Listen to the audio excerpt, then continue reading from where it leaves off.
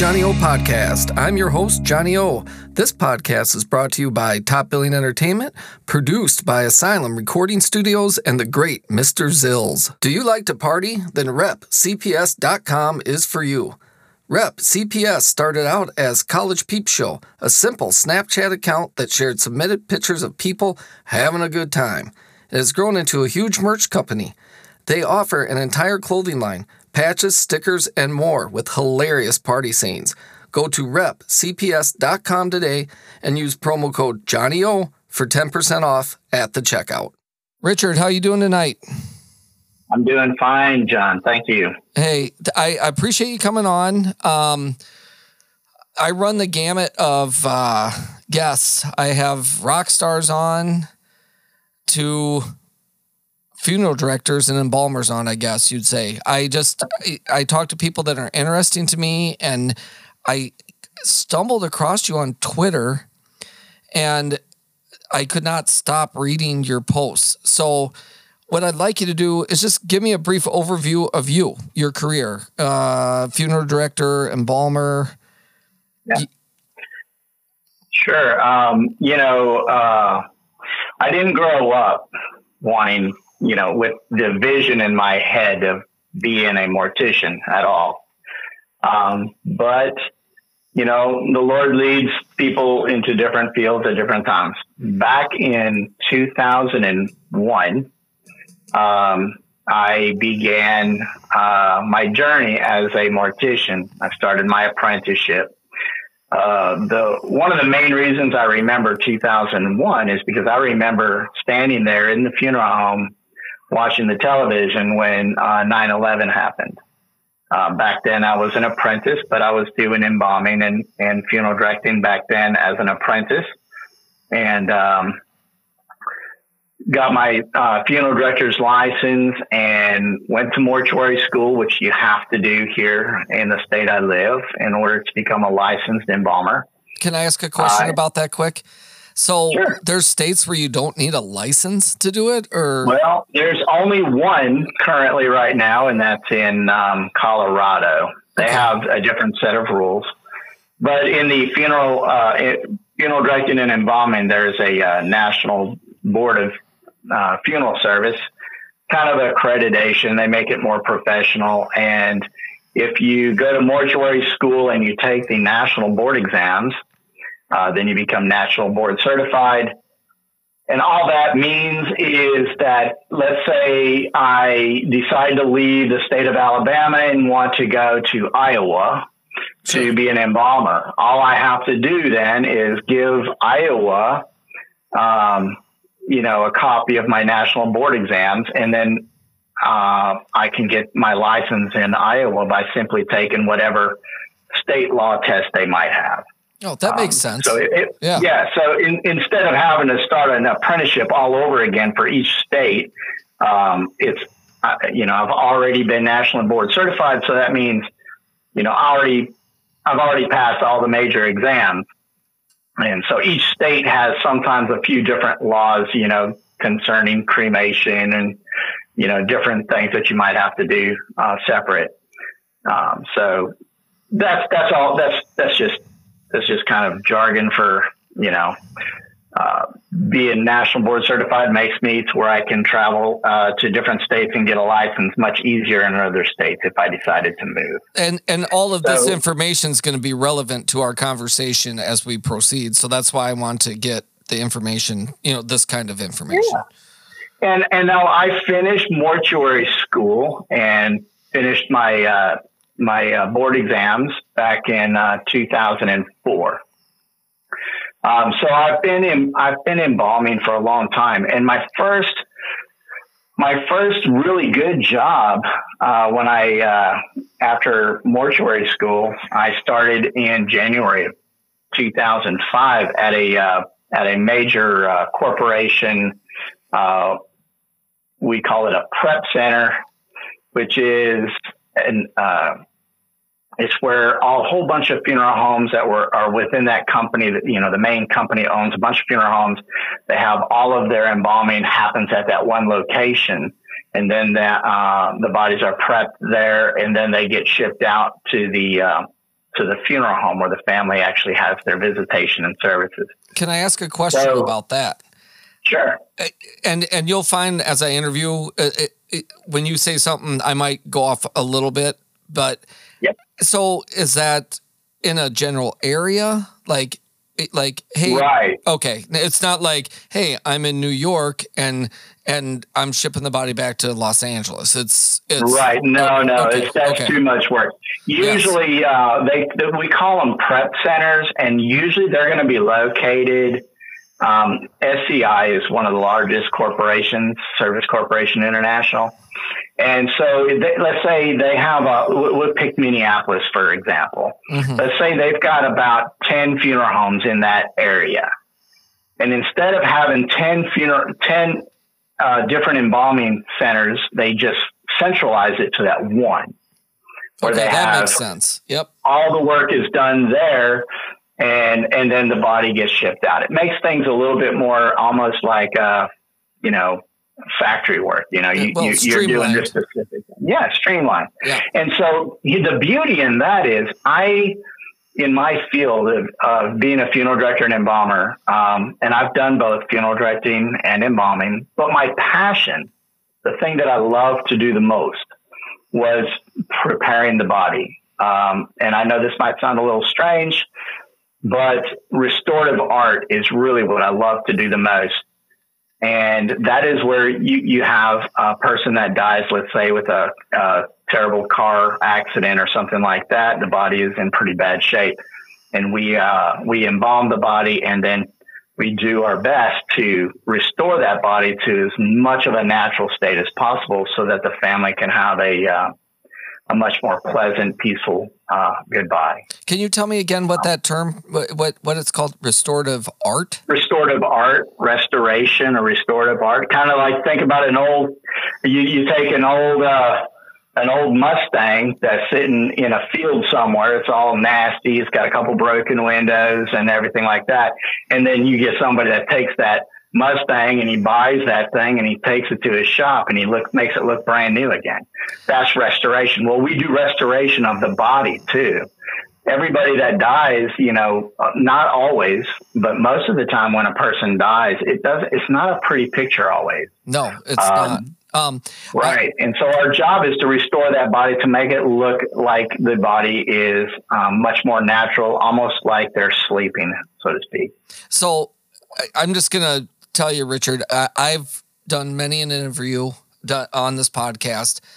I've never been more interested in what you're talking about than right now. This is something so new and fresh to me, the restorative art, and it's so unique. I don't even know how to say it, but it's so unique, like what you're talking about. But so you, I mean, and I guess it's almost a tribute to the person for the family. Absolutely. Yeah. And we believe in that. That's what we do. I mean, because death is such a hard thing. As a funeral director, we deal with, we're talking to the families, and a lot of times we're out there we'd go out and pick the body up, and we're there, and with the tears, the sorrow, all of the bad stuff. And sometimes it's really hard.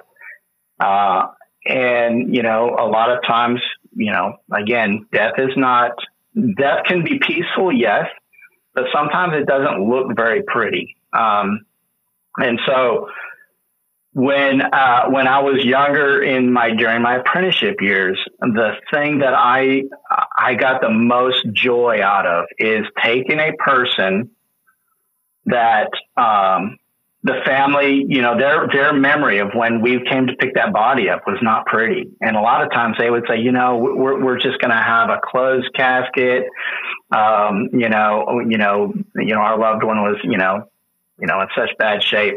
And then I get in there and I do the embalming process. And then I try to do my best to make that body look much more at peace and much healthier than they were. Now, granted, I can't take a skeleton and turn it into, like somebody that has been working out at the gym every day. But I can take that body and make that body look much more at peace. And so when the family does come back to see their loved one at the visitation at the visitation, we would always give them the opportunity to at least say goodbye and let them decide, are you sure you want to leave the casket closed? And when the family comes in to see the body there, and they see how much work we've put into making that person look their best, as best can be. Best can be. And the tears that come from their eyes and the smile, because now they have that as their last memory, not what they look like when they took their last breath. Yeah, from whatever. That is the thing that really hooked me in the field that I'm in, is being able to do that. I mean, I've literally taken people that had no eye and built an eye and an eyelid and eyelashes and all that stuff to make it look like they were normal. I've taken people that have had tumors that disfigured half of their face. And, of course we have to get permission to remove those kind of tumors. But once we remove them and I start doing the work and being able to bring that person back to where you almost couldn't tell there was a tumor there at all. So do you take like they give you a picture of the person before they were sick or whatever happened, and you kind of sometimes most of the time I don't get a picture. It's just that's why it's an art. I just feel like this is what they would have looked like. Gotcha. Well, see, and this is now, so if I have interesting. a picture, great. Yeah. If I have a picture, that helps. But most of the time, I don't get a picture. I just work on the side that I can see, and I try to balance things out to make it look like something natural. Yep. So just so the listeners know, we're building up to these blood clots that you're finding, but right. I wanted to get the backstory, your training. Can you tell me just a brief embalming process? Like I don't even know what that means. Right.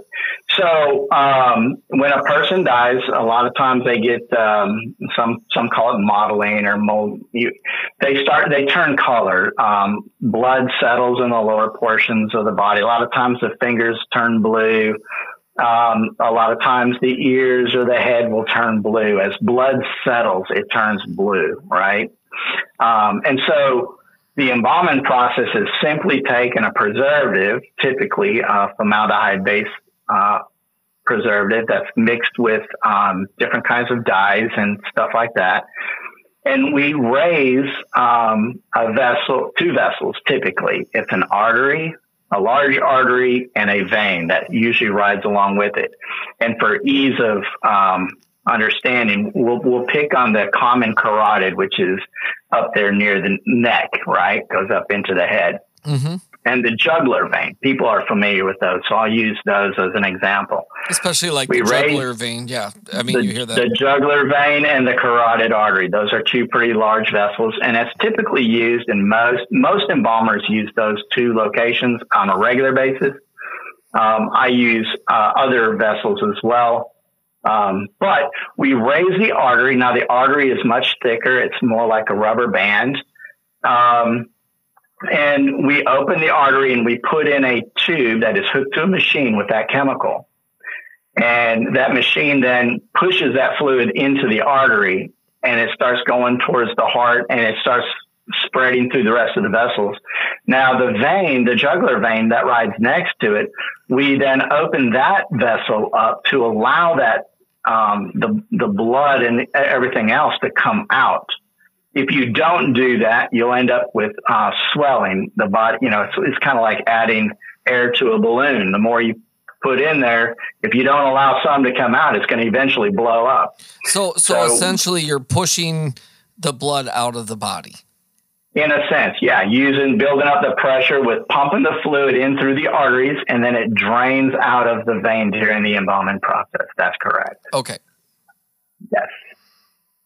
So does that sound pretty good? That's a great description. I've never talked to anybody about this, or I never even thought I'd want to know how it worked. But but honestly, this is so interesting to me. So okay, so let's get into it. So you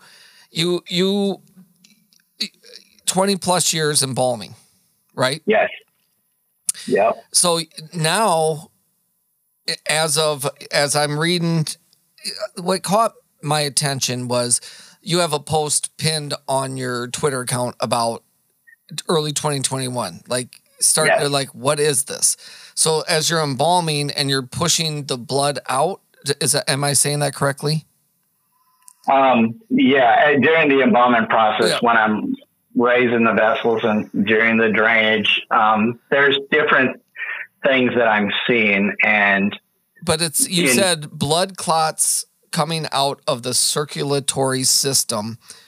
Yep. During the embalming process, and you started seeing this in early 2021.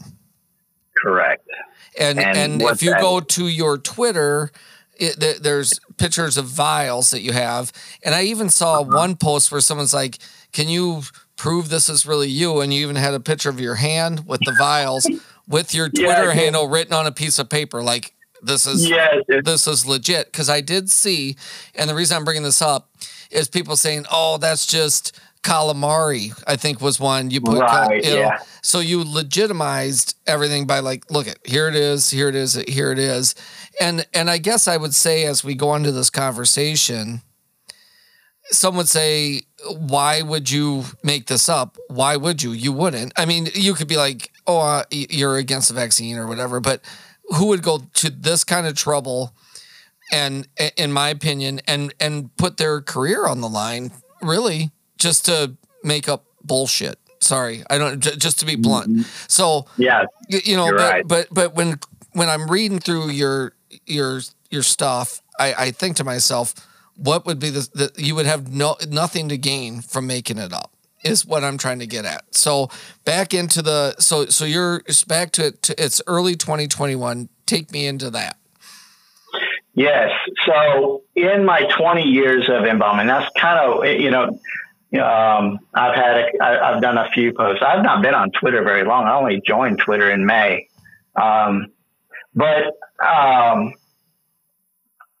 Did you join Twitter for this reason, or?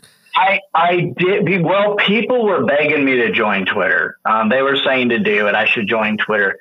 And I've been on Facebook for a long time. But there was so many people that were banned from Twitter for saying all kinds of stuff. And then when Elon Musk took over, that's when people were really asking me to please join. Even the people from the producers that made the Died Suddenly, Matt and Nick, they were the ones that came here to my house to interview me and to see these things firsthand and to go around. And I took them to funeral homes and let them talk to many of the people that I work with, most of which would not speak publicly, would not do an actual interview with them, even though they verified everything that I was saying was true. They didn't want to go on record because of the fear of being canceled and the fear of all this stuff. So I eventually broke down and decided, okay, well, I'll go ahead and join Twitter because it seems as though there's more freedom to speak over there. Now, did you join after you joined after Elon took over then? Oh yeah.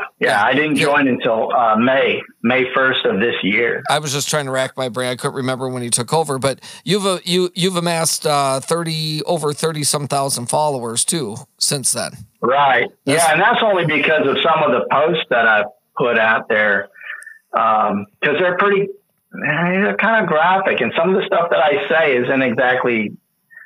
It's not an easy thing to say. I mean, sometimes, how do you say something that is, even though it's true,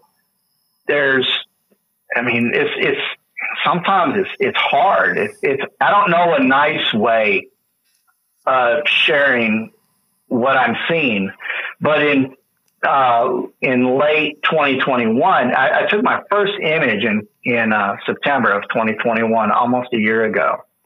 Right about a year ago, actually. We're in September now. Or 2 years ago. Yeah, 2 years ago. So, but as the time was going on, as 2021 was going on, I'm sitting here, I'm talking to other morticians, and they're starting to see the same thing. I've brought embalmers into the embalming room that work at the funeral home that, still do occasionally embalming, but they've got 30, 40, 50 years of experience. And I would ask them, have they ever seen this stuff before? And the answer was always they've never seen anything like it. So I knew something was wrong. Something wasn't right. This strange abnormal clotting issue started in early 2021.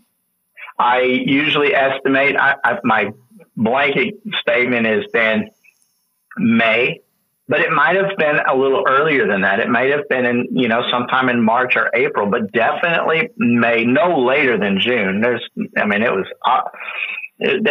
was no later than June. So I estimate around May. Spring of 2021, I'm noticing, and understand, we've dealt with blood clots in my field for a long, long time. And you've been doing this, again, let's reiterate. So for 20 years at that time. 20 years. Yeah. Okay.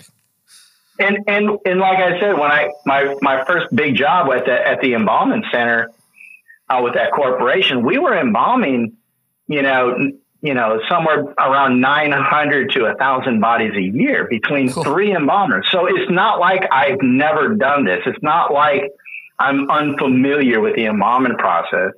Yes, I've seen large clots in the past, but blood clots are red. They're like jelly, like grape jelly, at most like a grape jam. They're not white. Okay. We sometimes would get what we would call chicken fat clot that might be kind of jumbled up within it. But that's kind of a yellowish looking color. And they're, and it's literally, we call them chicken fat clots because literally that's what it looks like, chicken fat, right? So, so just for my audience, I just want to circle back. So you're saying blood clots are red, and yes, is for people that might be listening to this for the first time before seeing the pictures, the clots you're pulling out are white. Yes, they're white. On some of the images that I have, some you might say it looks almost like spaghetti.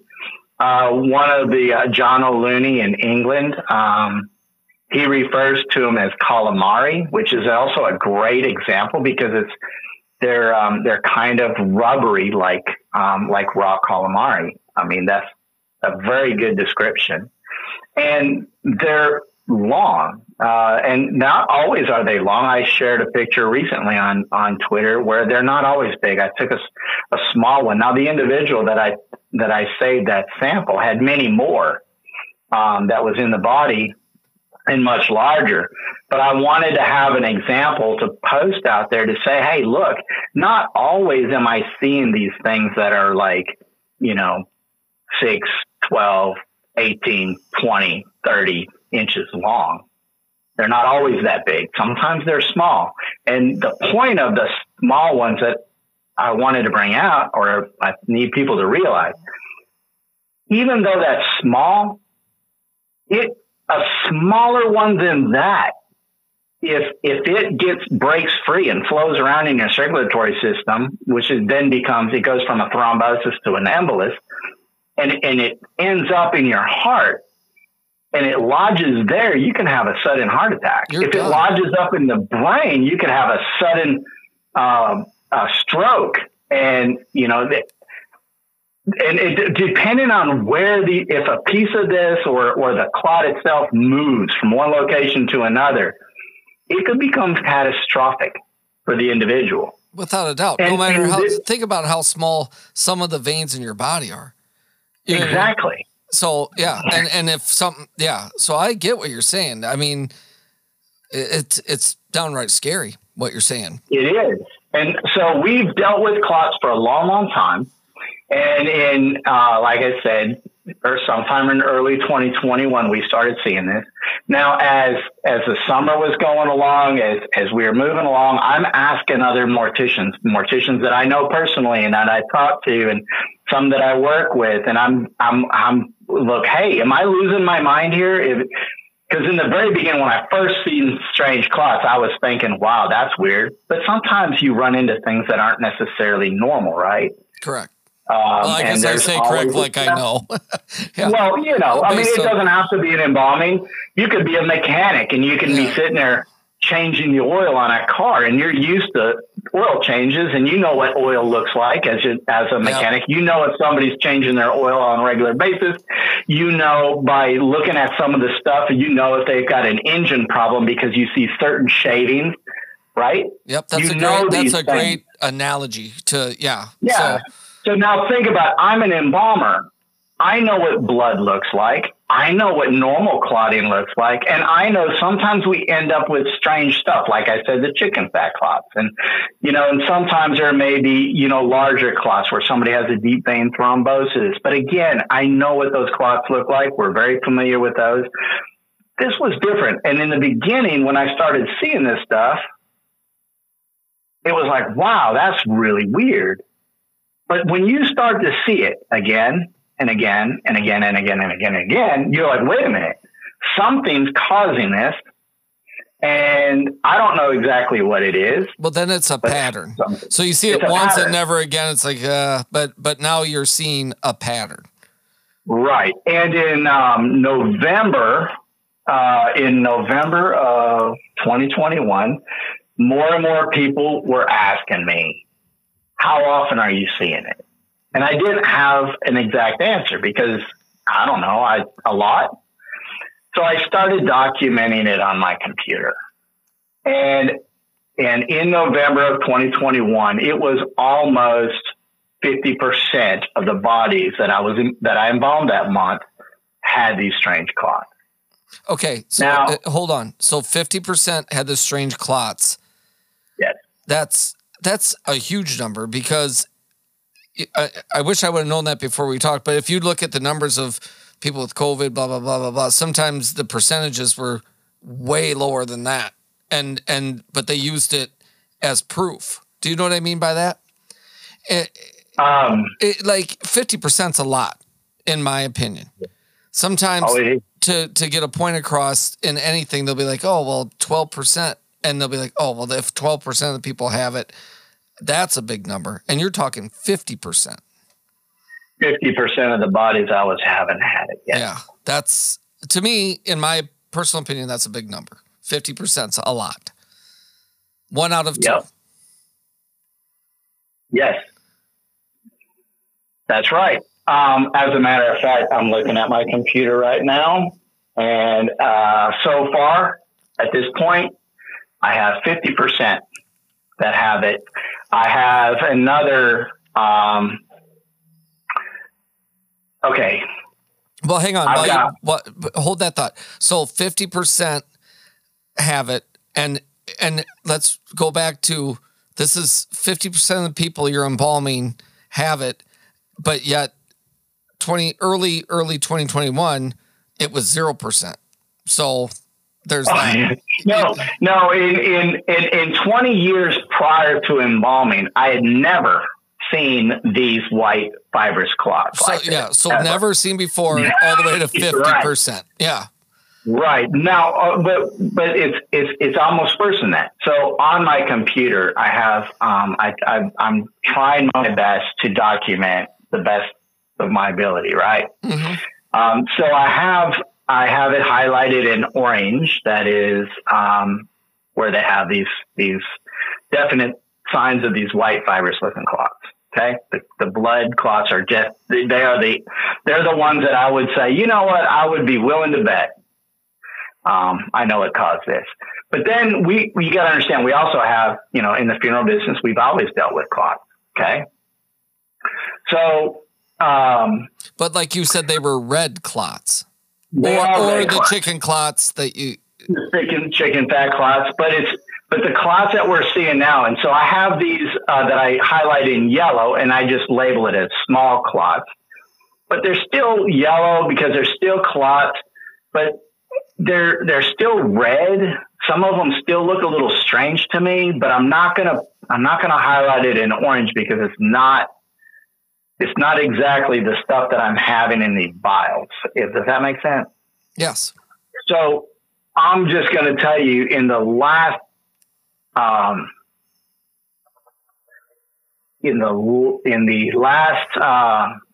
18 bodies that I've embalmed, I've only had one that didn't have any signs of clots. Wait. One that did not. Did not. So 1 out of 18 did not. And so I have 9 of those that had them. One of them was verified vaccinated. And one, I didn't see anything in it, but the body was autopsied and the body had been dead for a couple of days before I had gotten to do the embalming. And I have one that I had labeled as small clots, but I labeled it also as dirty because it's unusual. If the blood looks dirty, it looks different. But anyway, years ago, prior to all of this stuff happening, I would maybe have 10 to 15% of the bodies that I would embalm. We'll just even jump it up to 20%, 2 out of 10, that I would have maybe some issues of clotting. Most of the other bodies, I didn't have issues of clotting. They were not clotted. But there's something has changed recently that has totally flipped the script to where now we're dealing with clots almost on a regular basis.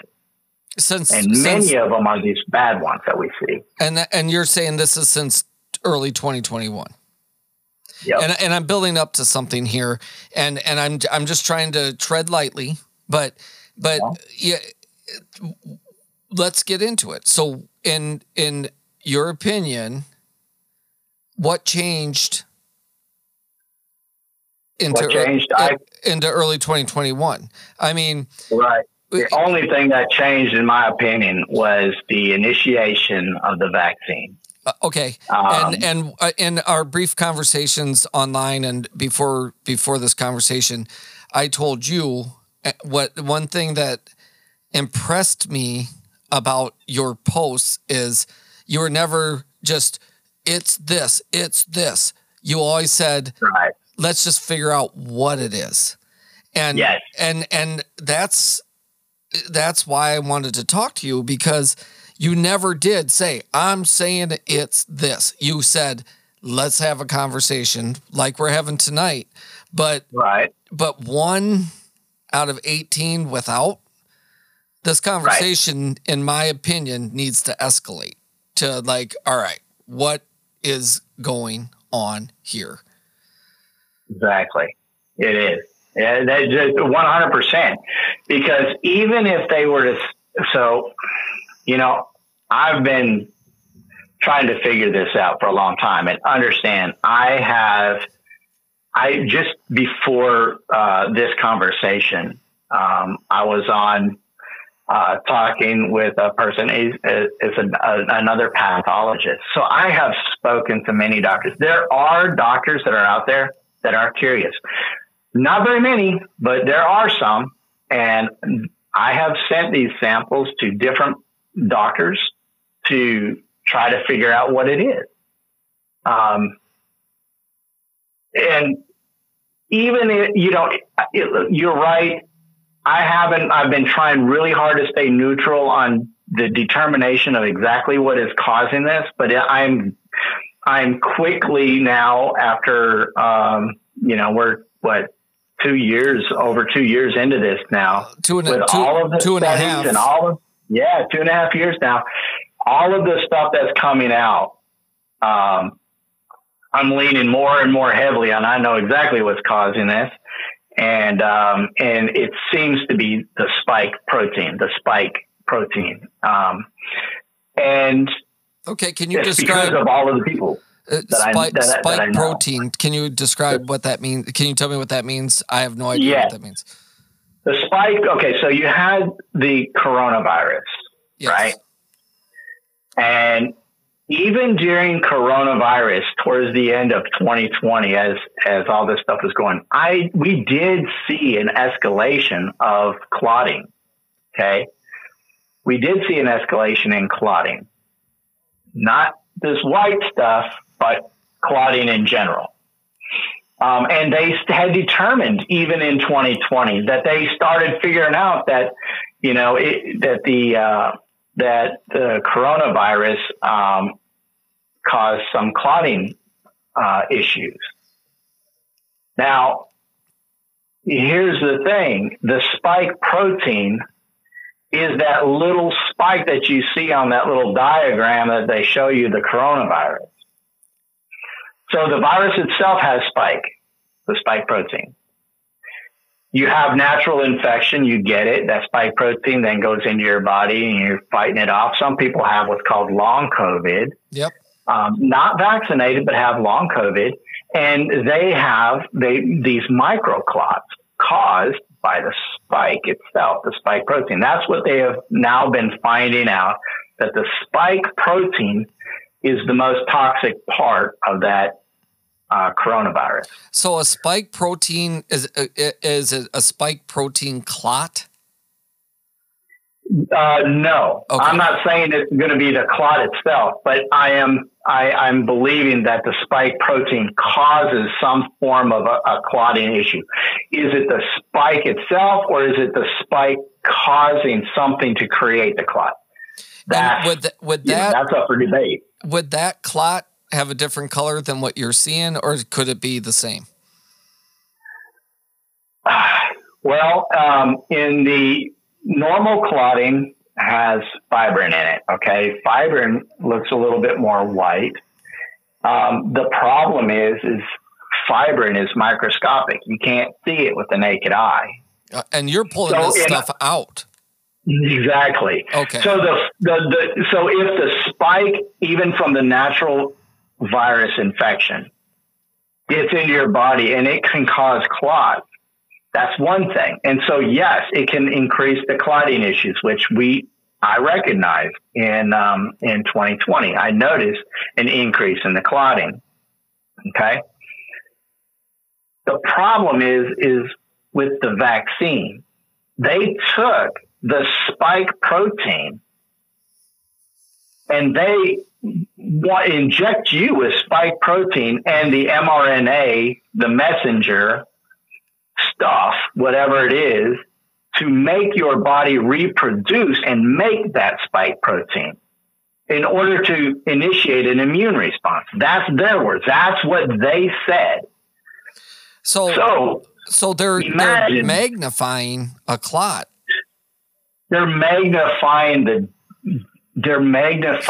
spike. If the spike is causing all of these issues, by them injecting people with the mRNA that makes your body create the toxic part of that virus, it's not the same as getting the virus, where your body will then, you still get spike protein, but it's in a small amount. When you're injected into your body with that spike protein that's already toxic, and then send your body the messenger, making your body create that spike protein. Like you said, you're amplifying that spike protein throughout your body. You're magnifying it. Yes. You're magnifying it. You know, I am the most ignorant SOB on the planet. I don't know shit from Shinola, but everything you're saying, I am calculating in my brain, and it sounds like they're magnifying something. So here's the problem. And then they magnified it with a shot. We're not saying for sure. We're just saying all fingers are pointing that direction. Is that fair? Exactly. Yeah, it's fair, but you're being really kind on that because they know now that the spike is toxic. There's a Dr. Pretorius in Africa that has taken the spike protein alone, apparently take the spike and mix it with certain platelets, and it instantly clotted. So they've known this, and they've known this for a while, John. It's not like they didn't know. And understand, in 2021, as things are progressing, and it's gotten worse over time. It hasn't necessarily gotten better. Yes, there's times that the death rate slows down. There's times that the death rates pick back up. But I'm looking at my computer, and I'm like, no, this clotting remains the same. So yeah, even if the death rate slows down, I'm still seeing roughly 50%, sometimes higher than that, even up to 60%, showing signs of these strange clots. Why does it go up and down? I don't know. I can tell you that the booster intake rate has dropped significantly in the last year.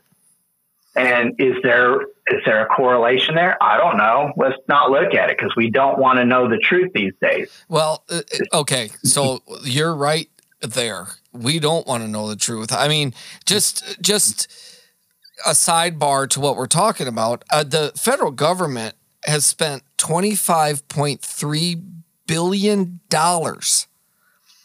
on doses of Pfizer and Moderna. So, Pfizer and Moderna don't want to talk about this at all.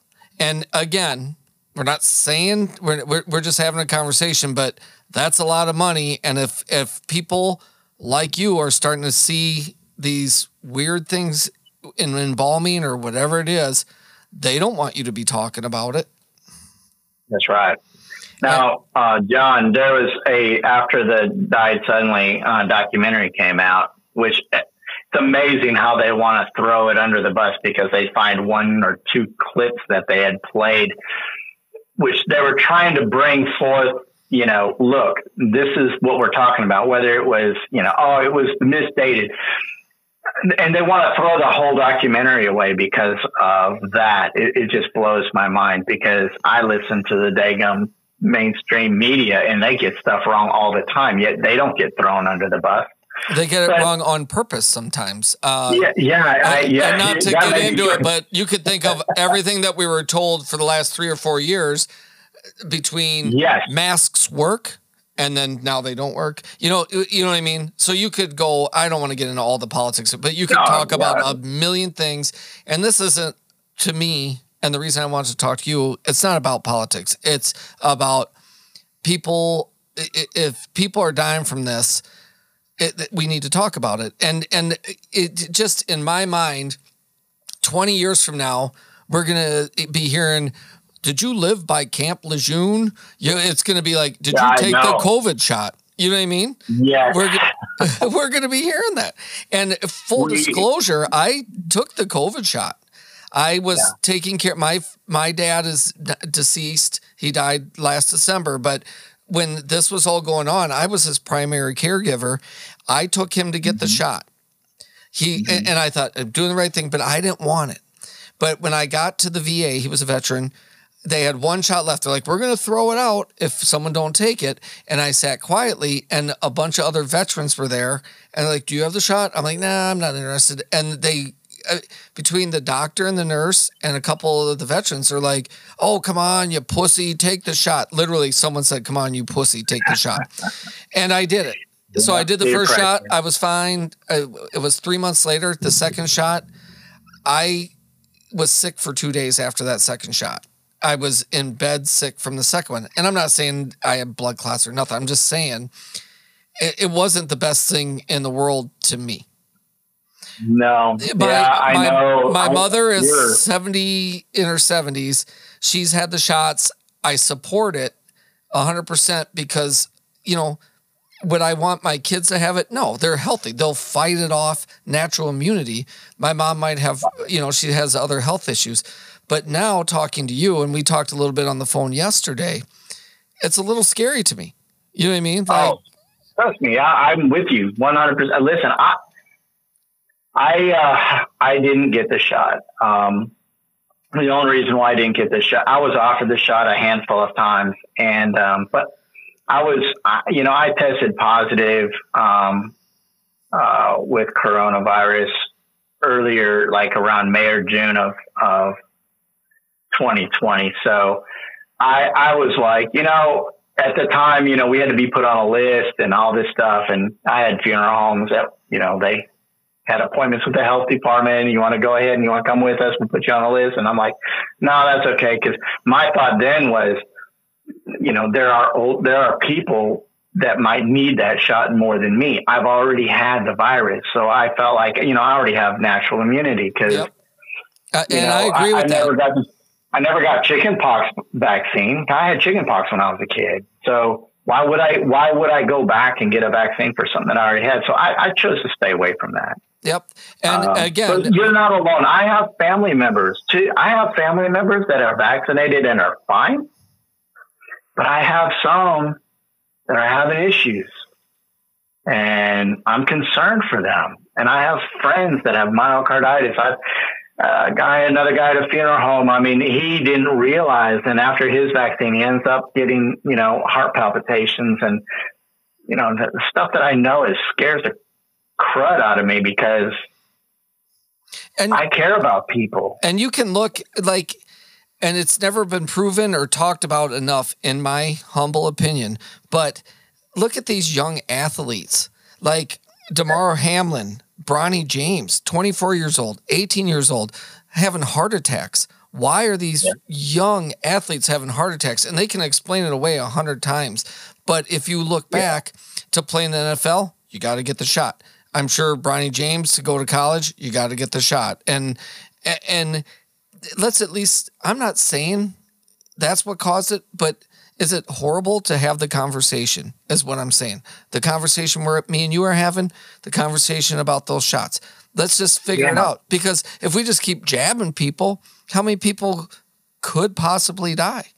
You know what I mean? Right. And that's why I think the conversation needs to be had about it. But I got a couple questions for you about you. So you're coming out, you're talking about it. It's not popular. Let's face it, it's not popular. This conversation is not popular. And what kind of pushback are you getting, if any? Well, I've had a little bit of pushback, not serious pushback. I kind of lost business with one funeral home because it was making comments to people, and it had to do with me being controversial. And so just to maintain friendship without getting into any arguments, I just simply turned in my key and, said, you just find somebody else. You don't have to talk about me behind my back. I'm okay. Yep. I had a family. So you were professional about it, is what you're saying. Yeah. I mean, and I'll still, I want to maintain friendship and peace and all that stuff. I had a doctor reach out to me because there was a person that had died, and the family believed that it was due to the vaccine, and they knew what I was doing. And so he got in contact with me. I got in contact with the family. The family had the body at a funeral home. They had told the funeral home that they wanted to get their own embalmer to come in and embalm. And so they contacted me to go up and do the embalmment, and I was going to do it for the family. I mean, I didn't know this family, but I was asked if I would please go up there because they were curious if their father would have any of this stuff inside of his body. And so when I called the funeral home, I was told that there was no way in hell that I would ever step foot in their funeral home. We do not take pictures. We do not talk about anything that happens in the embalming room. And if the family don't like it, they can find another funeral home. So I had to call the family back and tell them, I'm sorry, they won't let me come up there. They ended up finding another funeral home that the embalmer was willing to talk to them, and they were polite. And when they did the embalming process, lo and behold, guess what they found? Wow. And the key word is polite. We just want to know. Yeah. We just want to know. And and they're, the man that died, he was older, but it was how the event of his decline is what drew the alarm. And they found one of these, and I actually drove all the way up there because they wanted some preservative and a vial to save this specimen in this strain, this white clot, in order for maybe some pathologist to look at, which I ended up getting them in touch with a very good pathologist. The pathologist that was there locally was basically telling the family he couldn't help them. There was nothing he could do. He's like, there's nothing here. There's nothing here.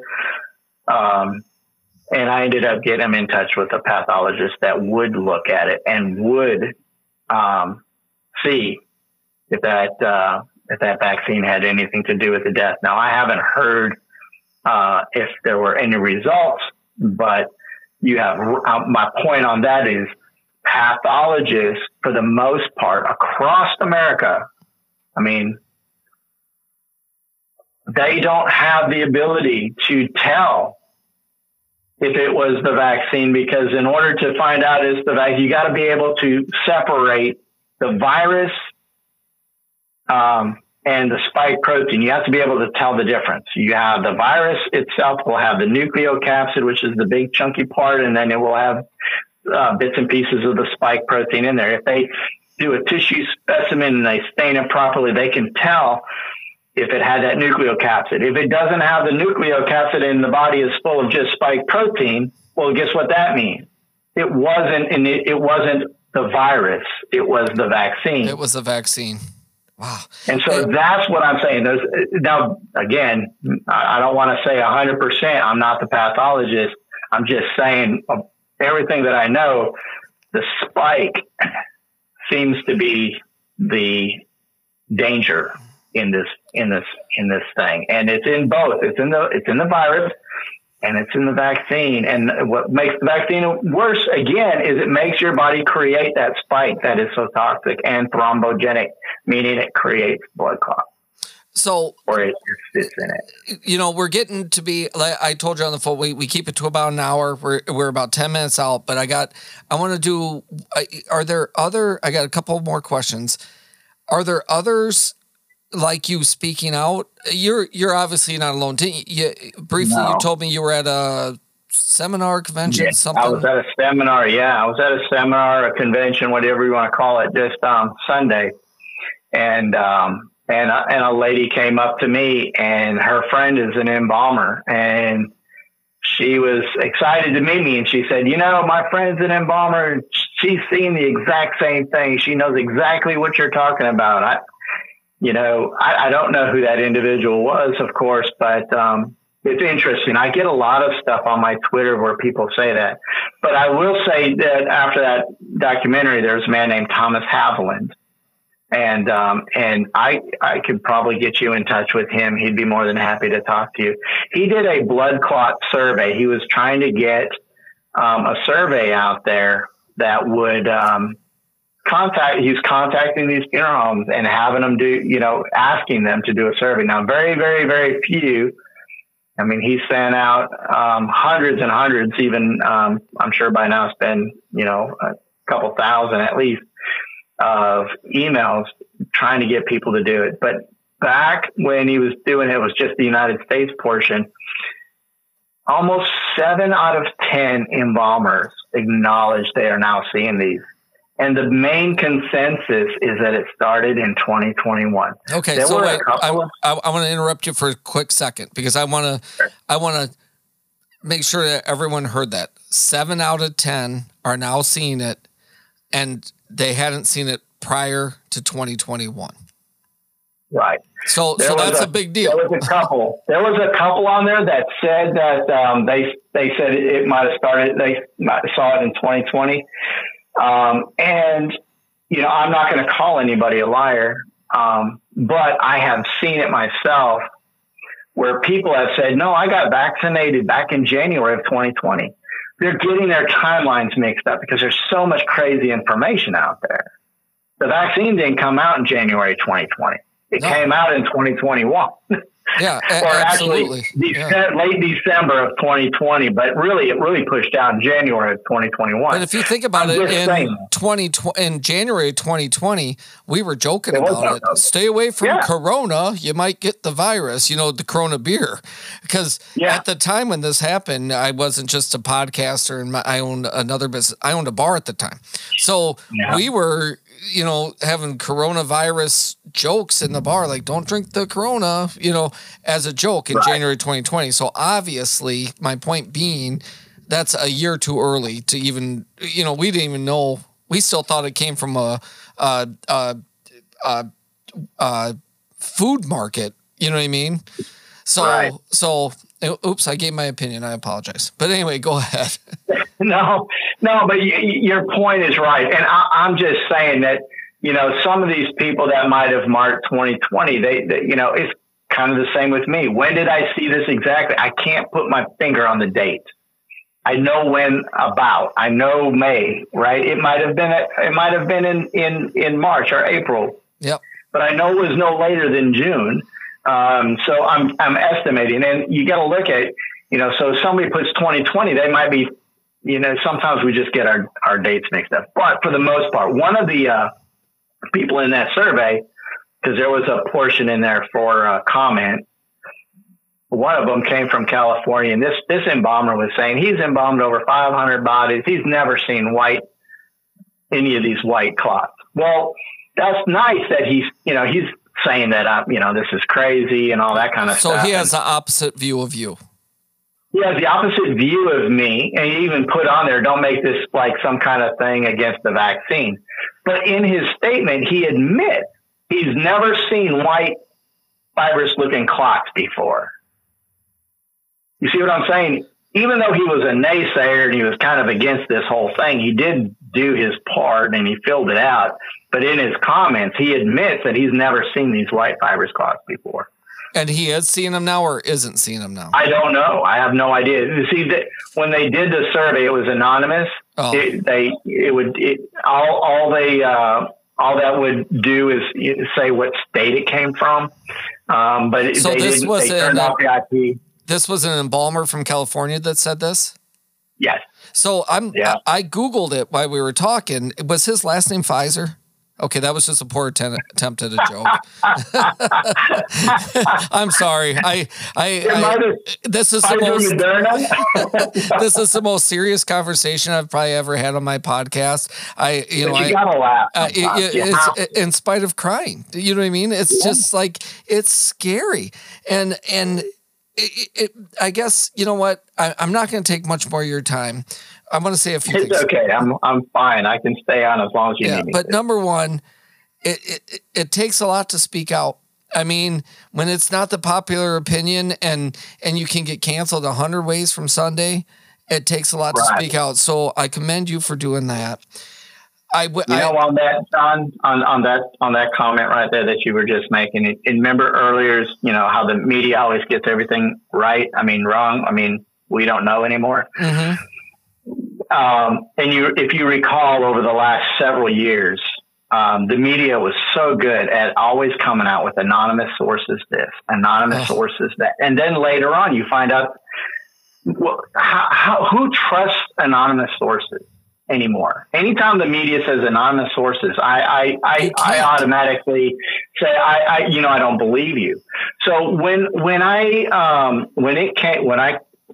spoke out publicly, and I can tell you how that happened briefly. Sure, go ahead. There was a doctor, a wonderful doctor, Dr. Teresa Long, which of course she's a whistleblower too. She happened to be at a funeral, okay, and she was speaking with a funeral director, and once he realized who she was. She came out. Teresa Long was the DOD whistleblower. She testified with Senator Ron Johnson. They got on this topic, and she was talking with him, and he said to her, "You need to talk to our embalmer," and that's how. She and I were put together and contacted each other. And then she took the information that I had and gave it to Dr. Jane Ruby that was on the Stu Peters Network. And that's how my story went public. Now, I tried to reach out to some people prior to that, but nobody would listen. Okay. And in the beginning, I was given the opportunity or the option of remaining anonymous. Kind of back where we started, the anonymous, right? Yep.